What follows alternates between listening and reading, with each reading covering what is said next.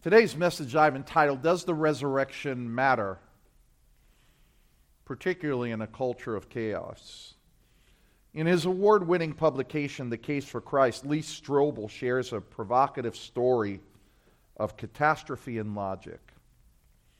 He writes, in 1963, the body of a 14-year-old Addie Mae Collins, one of the 4 African American girls tragically murdered in an infamous church bombing by white racists, was buried in Birmingham, Alabama. For years, family members kept returning to the grave to pray and leave flowers. In 1998, they made the decision to disinter the deceased for reburial at another cemetery.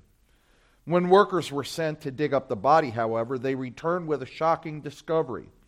The grave was empty. Understandably, family members were terribly distraught. Hampered by poorly kept records, cemetery officials scrambled to figure out what had happened. Several possibilities were raised, the primary one being that her tombstone had been erected in the wrong place. Yet in the midst of determining what happened, one explanation was never proposed. Nobody suggested that young Addie Mae had been resurrected to walk the earth again. Why? Because by itself, an empty grave does not a resurrection make. And this is from The Case for Christ by Lee Strobel. Today we celebrate an empty tomb. But it's not merely an empty tomb. It is a tomb that's empty because the person there physically arose. Physically arose from the grave. It was the fact that Christ physically arose from the dead and dwelt among his people once again. Our claim is not that Christ rose and no one has seen him. It is that Jesus rose as flesh and bone, walked among his people, then ascended into heaven. His resurrection was witnessed by over 500 people. The resurrection of Jesus Christ is the greatest event in the history of the world, both for believers and non-believers. The evidence and the impact of Christ's resurrection is with us today. Millions have been set free in Christ. Millions have been born again. Literally, lives have been changed. And some of you are witness to that. Some of you are that.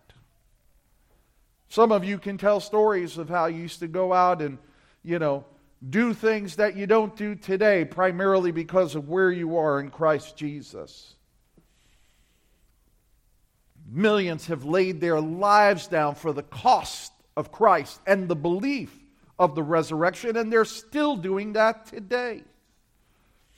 And so consequently, the resurrection and the evidence of the resurrection 2,000 years later is still going forward in the lives of millions of people, millions of Christians who follow Christ. Let me give you other evidence. The church is alive. Across the globe, millions live by the fact that Christ is risen. And think about all of the efforts throughout history to stamp out the church of Christ. And all have met with failure. And let me give you a bulletin. I don't care what you hear on the news. I don't care what you're reading about, the wickedness in Washington and the decisions are coming. Here's a bulletin for you. The church is never going to be wiped out, period, until Christ comes. And Christ has his way. The church is constantly advancing in the world. It is constantly advancing against the gates of hell. One of the greatest places experiencing revival today is Iran. Iran, one of the toughest nations, one of the most anti-Christian nations, and the church is advancing against it. So don't be feared. Don't listen to the politicians. Oh, they're going to do away with religious freedom. Don't buy it. If they do away with religious freedom, if they illegalize Christianity, and I could see that happening, if they do all these things, the church will still go forward. No one could stop it. Jesus said, "This is my church, and I will build my church, and the gates of hell shall not prevail." So don't buy the rhetoric and the nonsense you hear today. The gospel of his resurrection has been preached to the four corners of the earth. The gospel continues to go forth into every nation, whether it's legal to do so or whether it's not. Whether there's punishment for preaching the gospel or whether there's freedom. People are coming to Christ from every tribe, every language, and every tongue. But increasingly, we're being told today, particularly in the Western world, that the resurrection doesn't matter. Our country continues to move in a direction that not only negates our faith, but is beginning to harass, criminalize, and persecute our faith. We are being told that our faith is irrelevant, that it should only be held in private quarters, and that what is more important are the issues of the day, racism and inclusion and all this other stuff. Those are the things that really matter, as if man can solve man's problem. Where's the track record for that? I one time had somebody say to me, I don't understand how you, being an intelligent person, could believe in God. And I said, well, thank you for calling me intelligent. I took that as a compliment. But he said to me, I don't understand how you could believe in God. Where's the evidence? Where's the proof? And I turned around and I looked at him and said, you know what? I don't know how you can believe in man. Look at the history of man on the earth. Look at the wars, the hatred, the vitriol, the venom, the racism, every kind of thing. And since man's creation, man cannot bring about peace. You talk about everybody. Everybody, what do you want? Remember Miss America? I want world peace. I want world peace. Where is the peace? Where is man's humanity toward other men? Some of the greatest technology that has ever been developed in the world has been developed because of weapons of destruction to kill other men. How can anyone have hope in man? What future is there in man? So when somebody rebukes you and tells you, I don't know how you could believe in God, challenge them and say, how can you believe in your fellow man? Even in this day and in this culture of, quote, tolerance is only defined as if you agree with me. And if you don't agree with me, you see the worst kind of intolerance, the worst kind of hatred, the worst kind of venom coming out of the peaceful people. But I boldly submit to you that even though our culture has descended into a paganistic world, and that's what we're in, by the way. By the way, what you see in America is paganism running amok. We're like the city of Ephesus. We're like the city of Corinth. Actually, we're probably a lot worse, to be honest with you. But I submit to you boldly on this Sunday that the resurrection does indeed matter. It absolutely does matter, and it matters not only in a culture of chaos, but it matters in the lives of every single person, because it is by the resurrection of Jesus Christ. And whether you believe and entrust yourself to the finished work of Christ on the cross, or you reject, every soul will be confronted with this truth. And I further submit to you that the church is not dead, that the Christian church is growing. More and more people are coming to Christ, and that is due entirely to the empty tomb, to the resurrection. And more people are turning to Christ. Jesus is still the main person in history, and He's coming again. And He's coming again for His bride, the church. Unstained, unblemished, glorious, magnificent. He's not coming to rescue a church that's faltering. He's coming for a glorious bride. And consequently, the resurrection does matter. Here at Calvary, we believe in a literal, physical resurrection of Jesus Christ from the dead. Let me say that again. We believe in a literal, physical resurrection of Christ from the dead. We believe on Good Friday our Lord physically died, remained in the tomb of Joseph of Arimathea for 3 days, and on the first resurrection Sunday, He physically walked out of the tomb. That after his resurrection, he ate, he drank, he was able to be touched. He was not a spirit, but a man with flesh and bones, his wounds still visible. Let me read to you from our confession, the Calvary Confession, what we write. We believe that Jesus Christ, who is the eternal Son, one in nature with the eternal Father, the eternal Spirit, the triune God, who is creator and life giver as well as sustainer of the universe, who was born of the Virgin Mary, the Son of God, the Son of Man, fully divine and fully human, whose life on earth perfectly pleased God, whose righteousness is given to all who by grace through faith become one with him, who is the only acceptable sacrifice for sin that pleases God, and whose death under divine judgment paid in full the penalty for the sins of the people, providing for them forgiveness and eternal life, who is alive, having been physically raised from the dead by the Father, and whose resurrection was witnessed by over 500 people. This is part of the confession we give every single person who desires to become a member in this church. You must be in agreement with that doctrine, that he physically arose. The Christian life is centered on this truth. It is centered. It is anchored. It is bolted. This is the cornerstone. Christ is indeed the very, very cornerstone of the Christian faith. Eliminate the resurrection, you have nothing. Nothing at all. And that he was truly God. That only Jesus Christ offers forgiveness of sin and new life. That our lives are here to reflect that truth. That the church is to reflect that truth. And that's why we contend for the faith with the Word of God. Not against other men, not against other philosophies. We contend with the Word of God. And it is this truth that becomes the anchor in the midst of cultural chaos around us. So I want to go, as always, to the Scriptures. And I want to find this in the Scriptures. So I'm going to ask you to open your Bibles to Hebrews chapter 12. And we're going to be looking primarily at two verses, verses 1 and 2.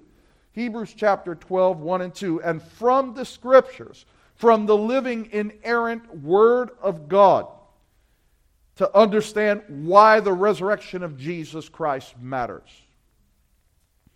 Hebrews chapter 12, verses 1 and 2. And I'll read it and then we'll go through the text. Therefore, since we so great a cloud of witnesses surrounding us, let us also lay aside every encumbrance and the sin which so easily entangles us.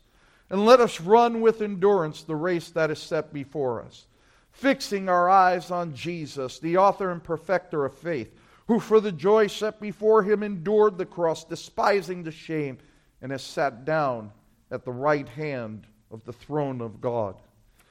Right away, those of you who have been here for a while, the first word you see there is therefore. We know it's a conjunction. We know it's joining two independent thoughts. So what two independent thoughts is it joining? Well, it's joining the end of chapter 11. And if you know anything about Hebrews chapter 11, you know it is the hall of faith. It is in Hebrews chapter 11 where the writer of Hebrews says, by faith Abraham, by faith Noah, by faith. And he goes through some of the Old Testament heroes of the faith.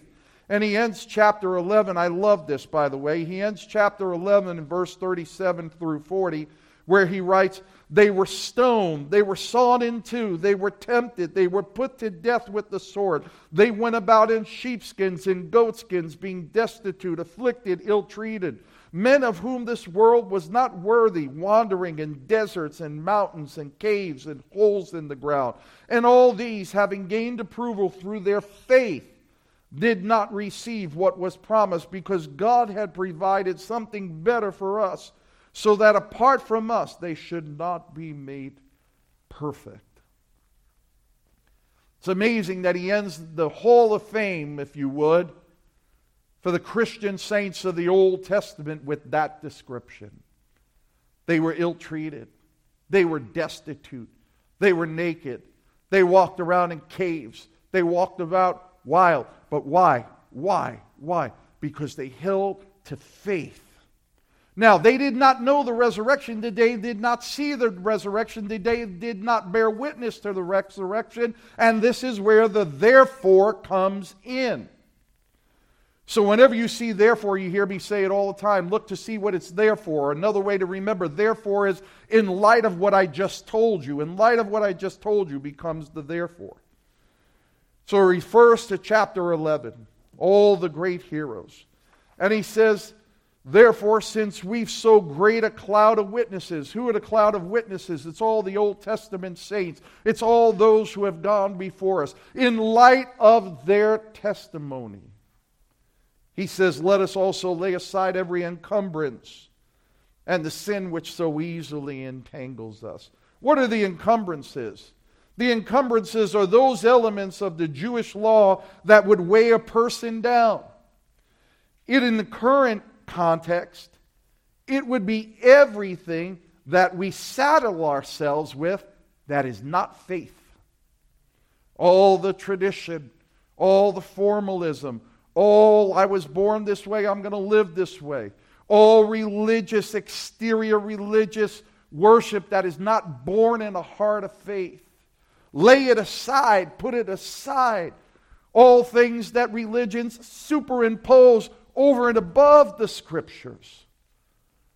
I love that we're a church of people, we're a Bible-oriented church, we're a gospel-believing, Bible-believing, preaching church. And that we take our direction from the Word of God. Later in the service, we're going to celebrate the Lord's table. Why are we going to do it? Because we like to do it? No, because it has been given to us in the Word of God and by our Lord Jesus Christ. So he says, I want you to lay aside every encumbrance. And he also says, I want you to lay aside the sin. What is the sin? These are works not of God. Not born in faith. Self-righteousness, unbelief. We know that the wages of sin is death. We know that all of our self-righteous works are as filthy rags to God. Nothing is more important in your relationship with God than a pure heart. That you're there not for what you get, but you're there for what you adore. That you're there because you love the Lord God. I woke up this morning with so much joy in my heart. I didn't wake up this morning with joy in my heart because of what I did. I woke up with joy in my heart because of what He did. Many of you received text this morning. He's risen, and He's risen indeed. And that is the result of joy. Because He has risen. He has defeated sin. He has defeated death. Because He is risen, we who are in Christ have a certainty of what? Of a resurrection. Just as He was resurrected. And the writer of Hebrews screams out to the unbeliever and to the believer, get in the race. Lay aside those things that are holding you back from a full surrender of a risen Christ. 2 weeks ago, we talked about Jesus' triumphant entry into Jerusalem. And we saw that even though they praised Him, and they praised Him from the Scripture, majority of the people who worship Him had the right object of worship, but they had a wrong heart. Today, on Easter Sunday, all over this nation, many people will give into a form of religion, and the object of their worship is right. They're going to worship Christ, or so they think. But in their hearts, they are wrong with God. The most important thing is that we know Him. And we know Him, as the Greek word says, experientially, not intellectually. I say this many times. There are many people who have a lot of knowledge of God, and hell is going to be filled with a lot of people that have a knowledge of God. And they knew the God of the Word. They knew the Word of God, but they didn't know the God of the Word. And my prayer for everybody in this church, my prayer to everybody listening to this message, is that you would come to a place where you know the God of the Word. You know Him experientially. You know Him not merely intellectually, but you know Him deep, deep, deep. within your heart. Let me share something. Intellectual facts about Christ do not save. I want to say that again. Intellectual facts about Christ do not save. Raising a hand, walking an aisle doesn't save. Saying a prayer doesn't save. What saves is a broken and a contrite heart.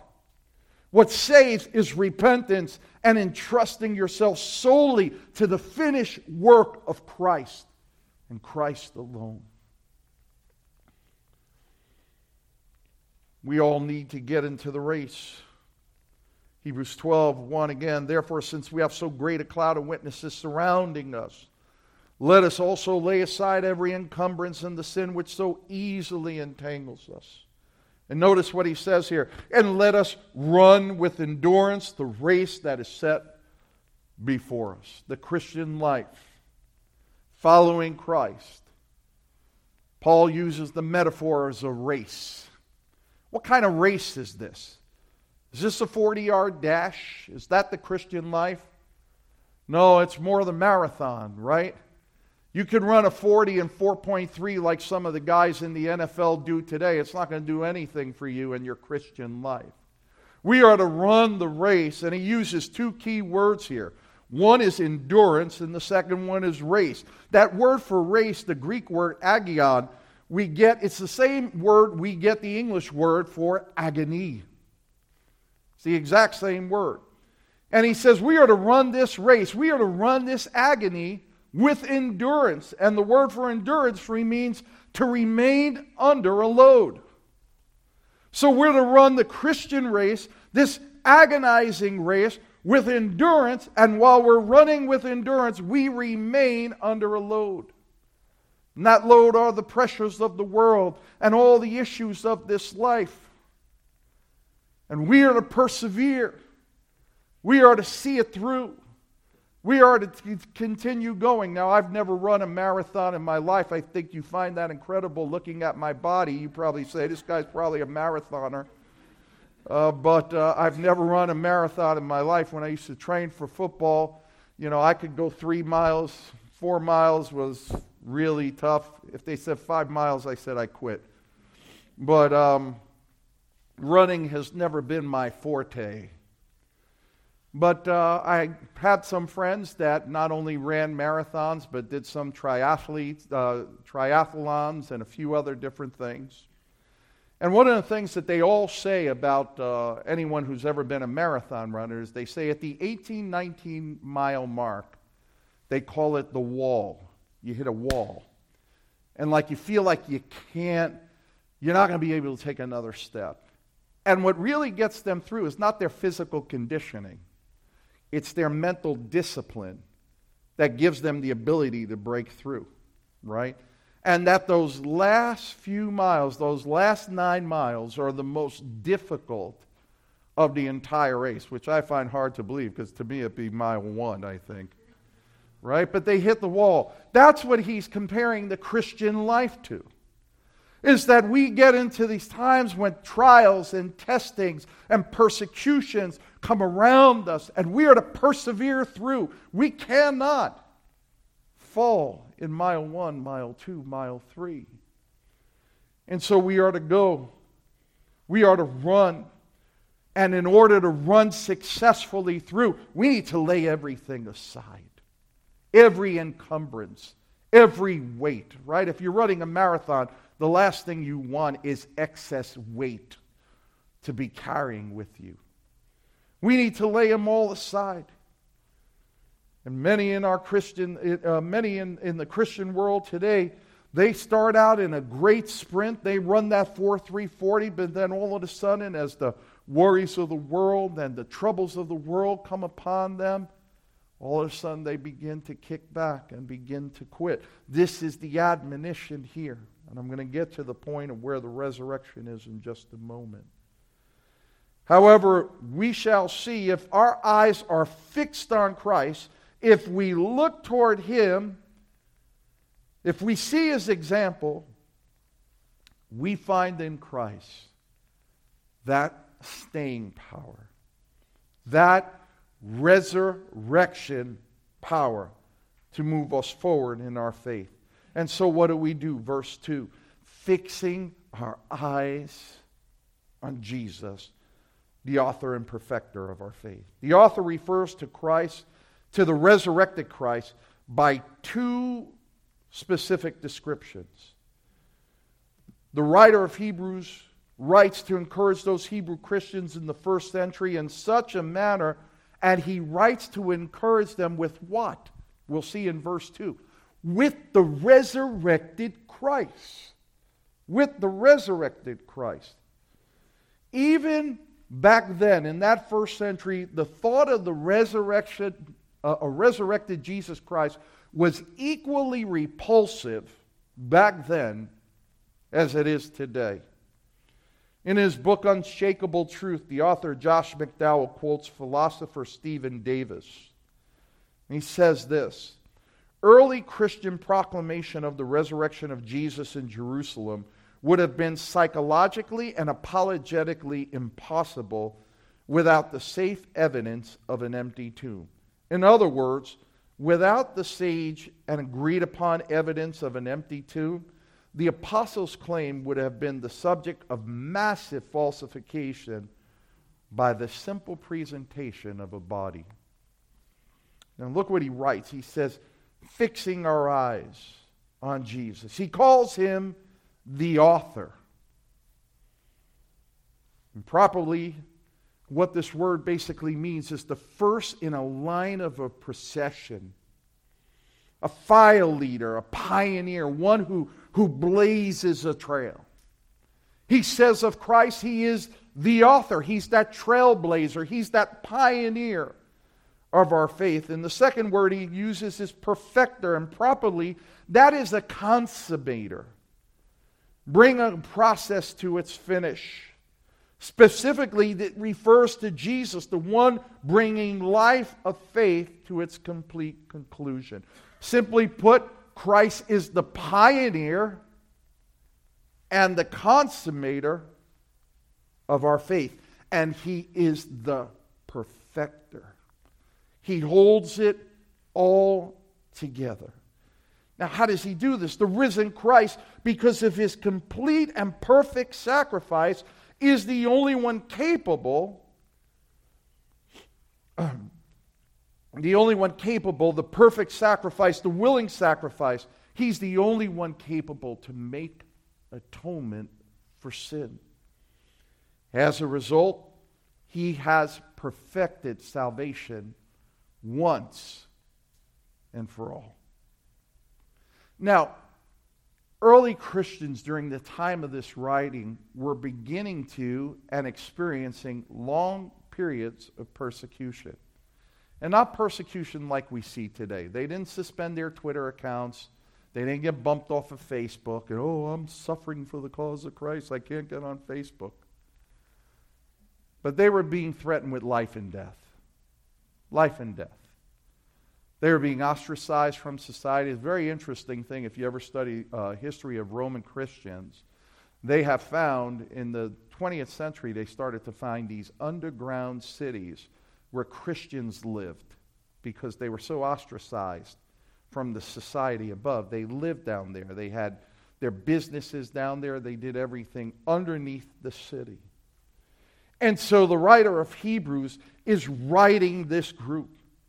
And he's encouraging them. And in verse 2, he's going to encourage them with simple truth. And that simple truth is look at Christ. Look at the resurrected Christ. Listen to the words of Peter in his Pentecost message in Acts chapter 2, verse 24. Speaking of Christ, and these are the words of Peter. Speaking of Christ, and God raised him up again, putting an end to the agony of death, since it was impossible for him to be held in its power. In verses 31 and 32, he says, he looked ahead and spoke of the resurrection of Christ, that he was neither abandoned to Hades, nor did his flesh suffer decay. This Jesus God raised up again, to which we are all witnesses. In verse 36, therefore let all the house of Israel know for certain that God has made him both Lord and Christ, this Jesus whom you crucified. Now let me ask you a question. Did the resurrection of Christ matter to the Apostle Peter? You're darn tootin' it did. As a matter of fact, all the apostles died martyrs' deaths. All of them. And what was the thing that they all proclaimed? The resurrection of Jesus Christ from the dead. The cornerstone, the hallmark of the Christian faith. George Whitefield, the great evangelist of the Great Awakening, pointed this out when he said, "It was never heard since the world began that any man, much less a whole set of men, died martyrs for the sake of an untruth, when they themselves were to reap no advantage from it. The eyewitnesses weren't gullible, mistaken, or deceitful. They preached the highest ethical standards the world had ever known without personal gain.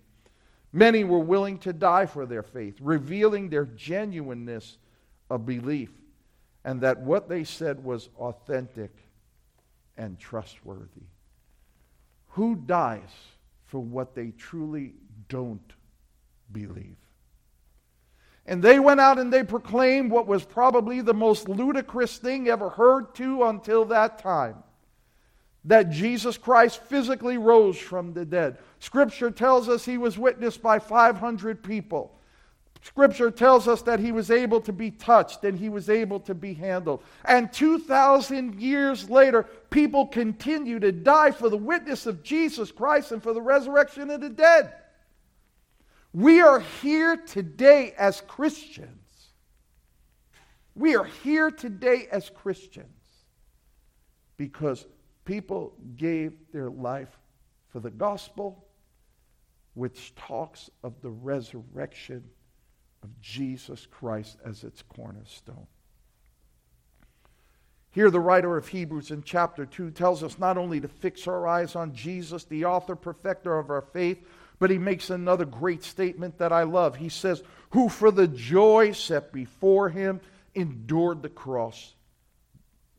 Jesus bore that load, and he persevered under that load. Friday night we talked about our victory was won at Gethsemane. As Jesus went into the garden kneeling and came out of the garden, arose, and he went and faced directly his betrayers. The crushing weight of sin of all who would come to Christ throughout the ages placed upon him on the cross, and our Lord held up under the crushing load. Isaiah 53:10, we've talked about this a lot. One of the most unbelievable, unimaginable verses in all of Scripture. Isaiah 53:10 says the Lord was pleased to crush him if he would render himself a guilt offering. While on the cross the Lord remained under the load of sin, and he did so joyfully. Joyfully. Who for the joy, that Greek word kara there, for the joy. Who for the joy before means to extend, to lean towards the favor of God. And what drove Jesus' joy? That joy was before him was the delight of doing the will of the Father, of being that perfect sacrifice for redeeming the children of God. In John 6:39 through 40, Jesus says this, "And this is the will of him who sent me, that of all that he has given me I lose nothing, but raise it up on the last day. For this is the will of my Father, that everyone who beholds the Son and believes in him may have eternal life. And I myself will raise him up on the last day." The all that Christ refers to is the all who are called to repentance and faith. The all that Jesus referred to in John chapter 6 is all of all time whose names were written in the Lamb's book of life. The all here is everyone who would entrust themselves by faith to Christ and Christ alone. If you are in Christ, you are one of them. If you have not come to the place of repentance and faith in Christ, if you have not turned from your sins and confessed him as Savior and Lord, if you have not entrusted your eternal soul to Christ, you're not of his. And let me say something. I don't say that with delight. I say that with the utmost dread. Here at Calvary, we preach, and we preach with enthusiasm, and we preach with passion, and we preach with passion the joys of Christ and the blessings and the immeasurable goodness of Christ. But we preach with passion that all would turn from their sin and trust in Christ, and that you would know that you are indeed saved. No one here should ever go to their impending death, beyond their deathbed, with any kind of doubt, because you hear the gospel day in and day out, and the gospel calls men and women to turn from their sins and turn to Christ. And if you haven't done that, I say to you, like Acts 16:31, believe on the Lord Jesus Christ. Believe, entrust yourself completely and wholly. Entrust yourself like someone jumping out of an airplane who has a parachute and is going to deploy that parachute and is trusting that parachute to land safely on the earth. Entrust yourself to Christ and be saved. Christ's deepest pleasure was completing the will of God. John 4:34, he says, my food is to do the will of the Father. Our greatest pleasure can be found in the will of God as well. Notice what the writer of Hebrews says now. Keep following me. Fixing our eyes on Jesus. That's the resurrected Jesus now. The author, the perfecter, the pioneer, the one that blazed the trail, the one who pulls it all together, who for the joy set before him, he endured the cross. He despised the shame. And I've said this many times, and I hope you know this by now. To despise the shame means that he thought little. He thought little of what he was going to endure, of being convicted as a common criminal, of hanging naked on a cross, of being beaten, of being pierced, of being mocked. He thought that was not even worth it. That's what it means to despise the shame. He thought it wasn't even worth it. No big deal. If it means the redemption of mankind, no big deal. Boil that down a little. If it means the salvation of you, if it means the salvation of you, if it means the salvation of you, if it means the salvation of you, man, that is nothing. I will do it. They will mock my name. They will put a false accusation above my head. They will sit there and say, hey, if you're the Messiah, come on down. If you come on down, we're going to believe you. We're going to follow you. They're going to punch him. They're going to spit on him. They're going to mock him. Did you ever see a crowd around a person that was so desirous to see them suffer? You see the maliciousness and the hatred and the venom that is turned toward Christ. And he said, that is nothing. Father, you asked me to fulfill the will, and I'll do it. I'll do it. That's not even a cost. That's what it means when he says he despised the shame. And here he talks not only about the cross now, but where is this Christ? He has sat down at the right hand of the Father. Resurrected. Resurrected. Hey, Hebrew Christians, I know you're enduring. I know you're persevering. I know you're struggling. I know some of you are counting, is the cost worth it? I am going to tell you, by the resurrected Jesus Christ, follow his example. Endure the cross. Despise the shame. One day all of this is going to end. One day the people who are persecuting are going to end. But I'm going to tell you, look at the resurrected Jesus Christ. Look at him, because he endured, and he is sitting down now at the right hand of the Father. Christ became a curse for us. The writer of Galatians, Paul, says this in Galatians 3:13. Christ redeemed us from the curse of the law, having become a curse for us. For it is written, cursed is everyone who hangs on a tree. And he is sat down at the right hand of the throne of God. Does the resurrection matter? The writer of Hebrews thinks so. The resurrection was the thing that was going to govern their lives. And the resurrection is the the very object that governs our very life. Does the resurrection matter? Does it matter in a culture of chaos where we're being seen as, by the way, you see this new term, Christian nationalist? Christian nationalist. So if you're a Christian and you love your country, you're a Christian nationalist.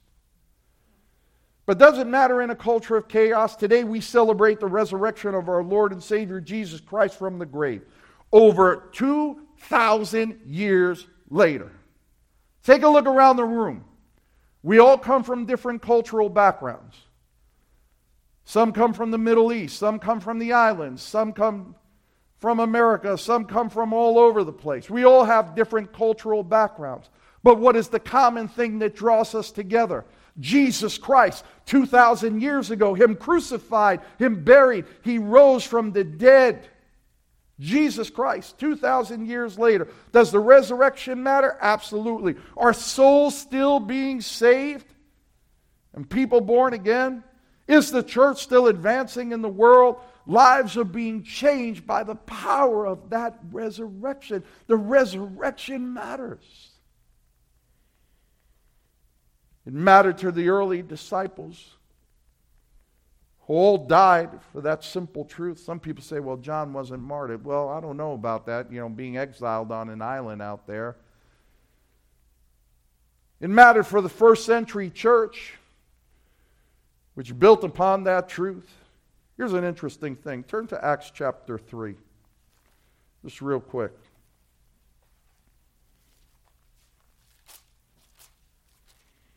I just want to show you how the first church dealt with this.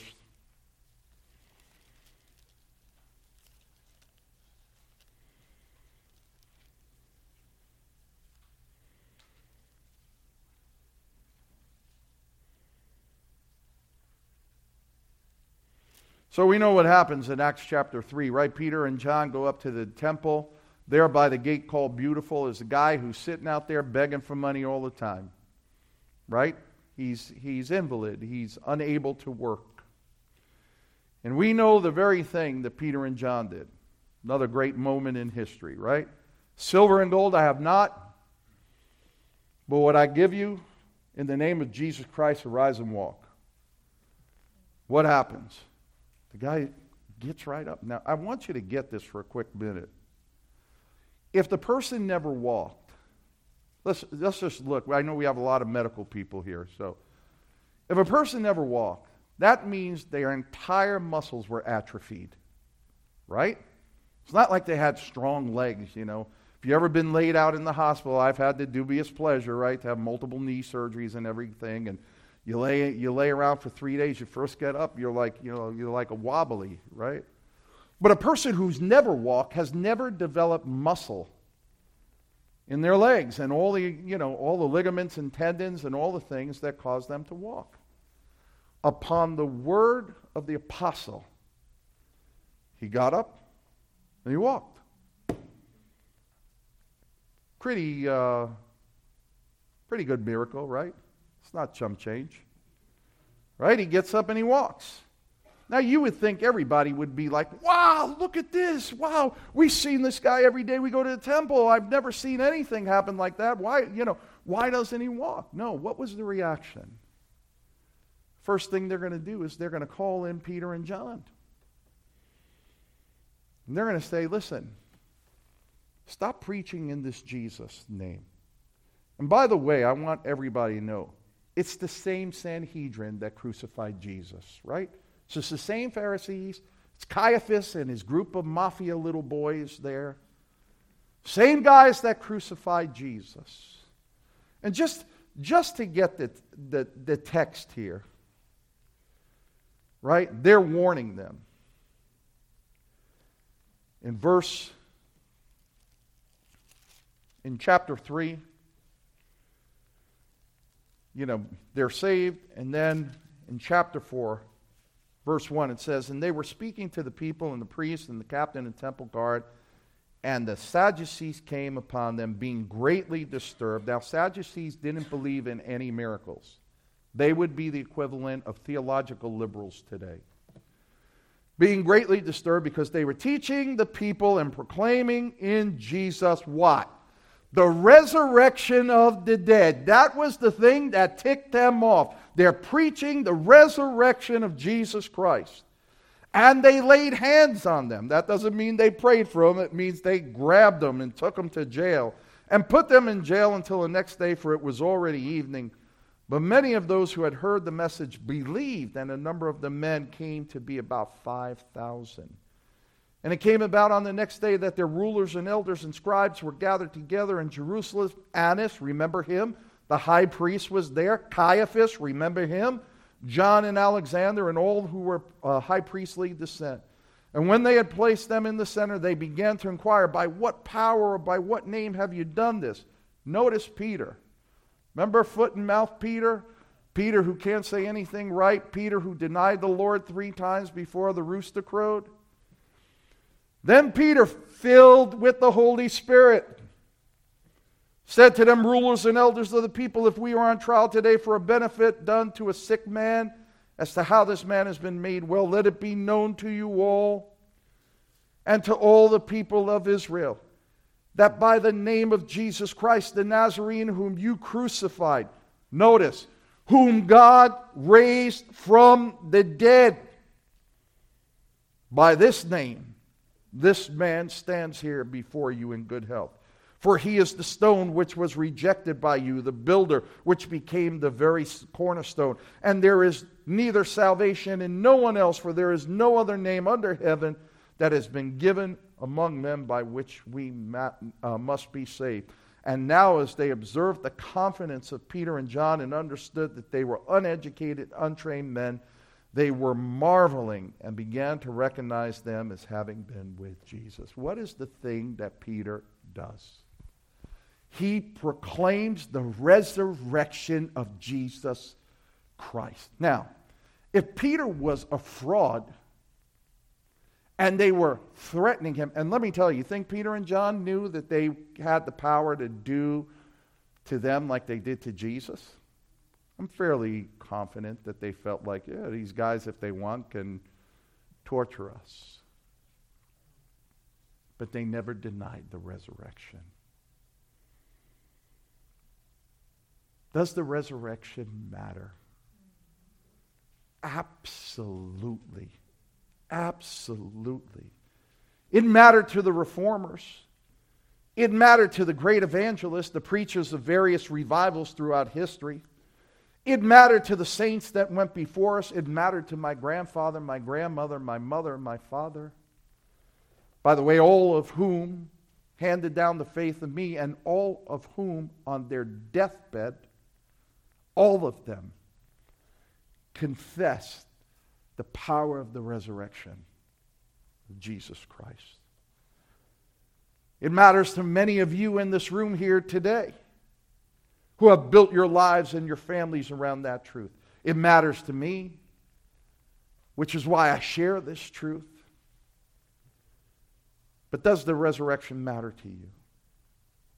Does the resurrection matter? You bet it does. Listen to the words of Jesus. With this I'll close. John 11:25-26. I am the resurrection and the life. He who believes in me shall live even if he dies.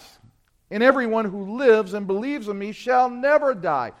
Do you believe this? That's the question everybody has to answer. Do you believe this? That he is indeed the resurrection and the life? Listen to the words of Jesus. Listen to the words of Apostle John in John 20:31. These have been written that you may believe that Jesus is the Christ, the Son of the living God, and that believing you might have life in his name. Does the resurrection matter? The resurrection matters so much that it will determine your eternal destiny.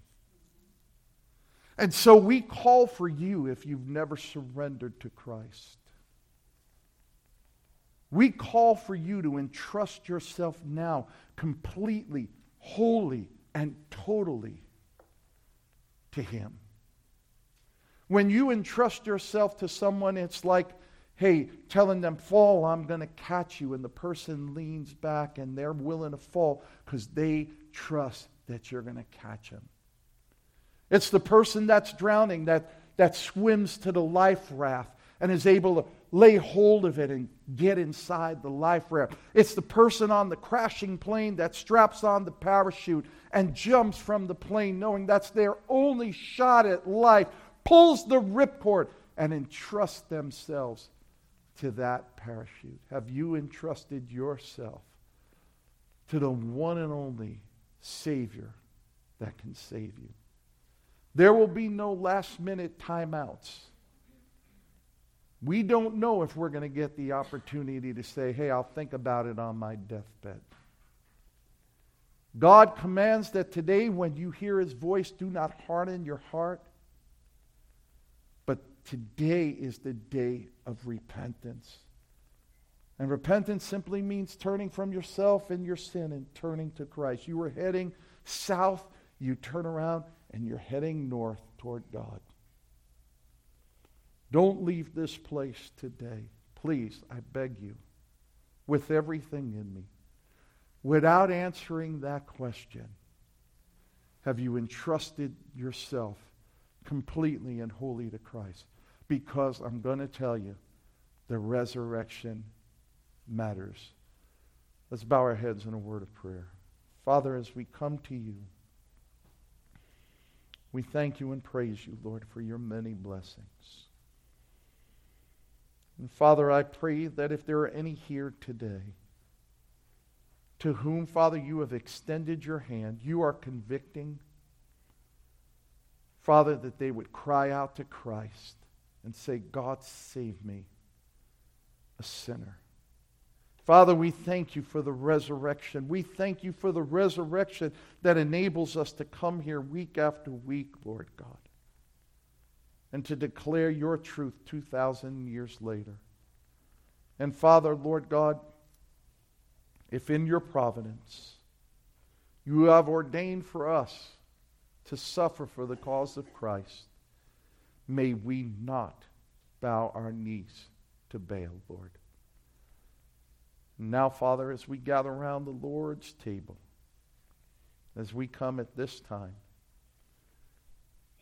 may your hand be upon us, and may we glorify you, Lord, in Jesus' name. Amen and amen.